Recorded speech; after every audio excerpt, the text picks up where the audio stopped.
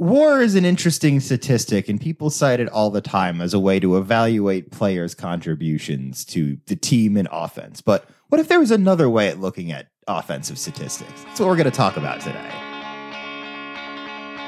Hi, welcome to Almost Cooperstown. I'm Mark, and this is Gordon, and we love talking about baseball.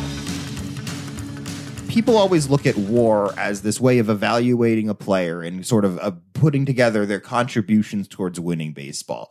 But one of my biggest issues with WAR is, even though as somebody that cites it all the time, I have no idea how it works. Or how it's calculated, right? What the ratios are, right. Because there's a lot of factors that go into... There's a ton of different factors that go into it. And so I think that while it's a great statistic, you don't exactly know what's going into creating it. So, yeah, okay, Mike Trout has been worth 8 WAR every season, but what exactly makes up that 8 WAR? Right. The idea is obviously to boil down a player's entire contribution to one number. So that's cool. But I think it's hard like you're saying, for the average fan to understand it. And so I was fooling around with it and started thinking about, well, what's a good measure of a player's offensive effectiveness? And I came up with total bases. Yeah, I think total bases is interesting. It's very straightforward. So single times 1, double times 2, triple times 3, home run times 4. That's how you calculate total bases. Right, exactly. It's if you get a double, you get 2 bases. If you get a triple, you get 3. Pretty self-explanatory. So, and the greatest players in Major League history will show up on a list of total base totals of all time because they played a long time and they were great. So, of course, you're going to see, them near the top of the list. But if you're just looking at total bases, it tends to reward certain things. It rewards longevity, guys that played a lot of seasons more than anything else, because you have to get a lot of plate appearances to get a lot of total bases. To your point, Pete Rose is number 9 on the all-time list of total bases, and he's a guy that didn't hit home runs and only hit doubles and singles for the greatest singles hitter in history. He had 15,000 plate appearances. 15,000, almost 16,000 plate appearances. Right, and he had 5,752 total bases. Babe Ruth, who's one spot ahead of Pete Rose, has 5,793 total bases, but he did that in only 10,600 plate appearances. That's 2/3 of the plate appearances. So that's a significant difference in terms of how quickly they were able to accumulate those total bases. Right, and the fact that power hitters are supremely favored, in total base calculations, obviously. But guys, if you're a guy, Luis Arias would still have a lot more total bases than a lot of guys this season because he just gets a lot more hits than them. Right, but he's right in that sense, but it's going to be harder. I mean, Ty Cobb is number 6 on the all-time list. He was a singles hitter, right? He led the league in home runs one year, though, I should say, with 9.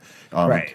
And so I think what's interesting is, so if you look at total bases, it's going to favor certain eras of players, because pretty much any guy from the dead ball era is going to struggle to be on this list. There were exactly 0 players in the top 330 total base all-time from before 1920. Right, because 0. You were playing a game where you hit singles, and you now have to compete against guys that hit, if you hit 60 home runs in a year, that's 240 total bases just right there. So I wrote an article on Substack. You can find it. It says, if war is hell, if war is hell, could there be one baseball stat to rule them all? And so, the idea is total bases per plate appearance a stat that could rule them all? No, but it's a stat the average fan can calculate easily, as opposed to what you said about war. Right, and you could and this just gives you a general idea, because it's going to take into account similar things. If a guy's reaching on a walk, he's still getting a total base. He gets 1 for that. So this is going to be a useful thing for sort of just drilling down quickly to look at an offensive player's overall contribution to offense without the messiness of OPS, where it's like, okay, well, the guy's got a 800 OPS. Well, is he like a 400 on base guy with a 400 slugging, or is he a 300, 500 guy? 300, 500 guy, which is very different. So what I like doing is looking at a list, and I put this in the article, going, okay, if you go down the top list of total base, it's like a Hall of Fame list. Unsurprisingly, Hank Aaron is number 1. Pujols is number 2, which kind of surprised me, actually, that he was that high up. Stan Musial, Willie Mays, Barry Bonds. We mentioned Ty Cobb is in there. A-Rod is number 7. Babe Ruth, you mentioned 8. Pete Rose, 9. Carl Yastrzemski, 10. I mean, everybody's a Hall of Famer, except for guys that aren't allowed to be Hall of Famers. 22 years or more. Right? Right. And you got to get all the way down to Lou Gehrig, who's number 20 on the list, who only played 17 years, tragically. Which might make tells you how good he is. Right, tells you how impressive he is. So, and so you look at those guys, but then when you start trying to measure, okay, well, how do they look if you were to take the total bases they got by the plate appearances, which you were talking about before? Right. And this is where it gets interesting because it helps kind of it helps even it out so that the guys that just played a lot and then sort of stat accumulated, especially at the end of their career, they're not getting benefits for that as much because you're kind of knocking them down for being like, okay, yeah, you got an extra 400 total bases at the end of your career, but you did that over a ton of at-bats, so that would lower your per plate appearance ranking. So it actually probably will be, and we'll get to this, about teams, because adding the team together sort of takes about the individuality of one player's contribution and says, how good is that team? Right, and having that team, so that'll tell you is every time that team sent up a player to the plate, they would have this percentage chance of having him get a base. This many total bases, right. And it gets impressive because you have some teams that, no team approaches a 0.5 rating. Well, one team this year is getting there, but we'll talk about that. They're not there yet. No. They're not going to get there. But there are players, Babe Ruth averaged 0.54 total bases per plate. The highest in Major League history. And isn't it great that Babe Ruth is at the top of a list like that? I just love that. And just to make sense of it, basically what that means is every time Babe Ruth stepped to the base, he had a 50% chance of basically 54% chance of getting to first base. Right. Getting a base, right. A base. Somehow, some way. That's wild when you think about it. And his teammate and guy who batted behind him in the order, Lou Gehrig, is right behind him here in this list at number 2 all time at 0.523 total bases for a plate appearance. And there are a few guys at over 0.5, including Jimmy Fox. So there basically are only 3 that I could find that had the amount of at-bats that these guys had. And the rest of the list is made up with guys like Manny Ramirez, Rogers Hornsby at 496, Vlad Guerrero at 497. I think it's interesting that Vladimir Guerrero shows up so strongly on this when you account for per plate appearance. And that's what's nice about doing this is it helps kind of reward the guys that maybe just didn't play the same number of seasons as some of these other guys. Right, and Vlad played less seasons than everybody on the list, to your point. He only played 16. Right. Ted Williams is on the list above him at 19 seasons. He had 0.499 almost. Oh, right. He's just falling. Should have got the 0.5. Sure. I mean, come on, Ted. Stan Musial at 0.482. Willie Mays at 484. And Manny Ramirez at 493, I think. I think that's what's interesting. But I think, as you said, the more interesting application for this might be for teams overall. And sort of looking at that, because when you look at it on a single season basis, it's really hard to kind of derive anything for an individual player because it's subjective to the individual year. And it's prone to noise and stuff. But when you look at a team, looking at their total bases per plate appearance for the season is really going to tell you what that offense looked like for that team that year. And so as we kind of teased out, nobody is 0.5 on a team basis in the history of Major League Baseball for the entire season, right? So I thought the greatest team, I was going to find was going to be the 27 Yankees, right? They're the 27 Yankees. Shouldn't they be greatest lineup that's ever been? Number one. Well, the Yankees are on the list, but the 27 Yankees are not in the top 20, I don't think. They're 21st. They're 21st. So, and that was a great hitting team. So there are 20 teams above them, and we thought we'd talk a little about those teams because they're all very interesting to talk about. What's interesting is that when you look at these teams and when you're evaluating them by this metric, you're seeing overwhelmingly more modern teams. And I think that's for a couple reasons. One, teams overall just hit more home runs today, and hitting home runs is a really good thing for this statistic. You get 4 bases for a home run. That's pretty valuable for getting your total bases per plate appearance up. You know what I saw in some of my research this week? So the player that has the record for most total bases in a game is a guy that played for our Mets at one point, but this wasn't when he was with the Mets. The number is 19. 4 home runs and a triple? 4 home runs, a double, and a single. Okay. That's a day. Shawn Green. Shawn Green has I think somebody else might have tied that record. Did you get an idea? 19 total bases is a crazy game. So let's just go in reverse order and talk about these teams because it's fun to talk about the teams. So the 27 Yankees were down there, we said at 21. The 2021 Toronto Blue Jays are next. And that was an impressive. Wow. And so what you're going to see with these teams, and the reason why I think you're seeing so many of these more modern teams is, like we said, teams hit more home runs today, but you also don't have weak hitters in these lineups. Look at that Toronto Blue Jays lineup from 2021. top to bottom, everybody on that team could hit and hit for power. You don't have these weak hitting shortstops, or like you did even in the American League up until what was it, 74? You don't have a pitcher in the line. 73. Yeah. So, and that's such a great point, because if you look at the list as we go through it, think about it when we're talking about it. It's all American League teams with the DH, or 2 teams or 3 teams from 1930, the greatest offensive year in Major League history. And then there's one team at the top. And then the Rockies. And the Rockies are in there a few times because they play in a bandbox and the ball goes a million miles. So there's no other teams, right, that can come into that. And I think that's really interesting. So the Blue Jays surprised me, because I knew that was a good hitting team, but to be near the top like that, I'm surprised. The 96 Mariners are next. Not surprising given the level of firepower. I think that was A-Rod's rookie season. They still had Ken Griffey and Edgar Martinez on that team. So that's a pretty star-studded lineup right there. And the 97 Mariners were better. They're higher up on the list, but those back-to-back teams were very good. After the Mariners, again, the 2000 Blue Jays. So that's interesting to me, because I wouldn't have. I'm sure if we looked at that team, because I think, was Olerud back on them by 2000? I can't remember. I don't think so. He was. Was he still with the Mets? Yeah, I think he was still with the Mets actually at that point. So and so but I wouldn't have thought that team I would have been near the top like that. Right. The 1930 Cubs. We talk about the greatest offensive year. That was Hack Wilson's 56 home runs and 191 RBIs. So you have 3 teams that are floating around from that 1930 period. Then the 97 Colorado Rockies. Not a surprise that we see the Rockies. They'll be back. The 2003 Atlanta Braves, and I guess that was in Turner Field, before where they are now. And that team didn't win the World Series, didn't even go to the World Series. So I'm trying to think, who were the hitters on the 2003 Braves? That was Andrew Besides Jones? Chipper Jones, by the way. Yes, Andrew Jones, Chipper Jones, the Jones boys. Brian McCann. Was that when Teixeira was a Brave? I think you might be right. Very good, very good. That's a good call. So they're up there pretty high, higher than you would think. The 1936 Yankees, which was the first of 4 consecutive World Series winning teams in 1936. I think there was a guy named DiMaggio and Gehrig on that team. Babe Ruth was already gone by then. And then no name players right there. No name players. The 2005 Texas Rangers, 2005. So those aren't the World Series teams. No. They had a guy named Juan Gonzalez on that team, I believe. By then, was he gone already? No, he's gone by then. So Josh Hamilton. That was the Michael Young. Yeah, well, Michael Young was a singles and doubles hitter. Yeah, so, but he had a couple really good years where he hit for high average. That would have been Josh Hamilton. Yeah, A-Rod was a Yankee by that point.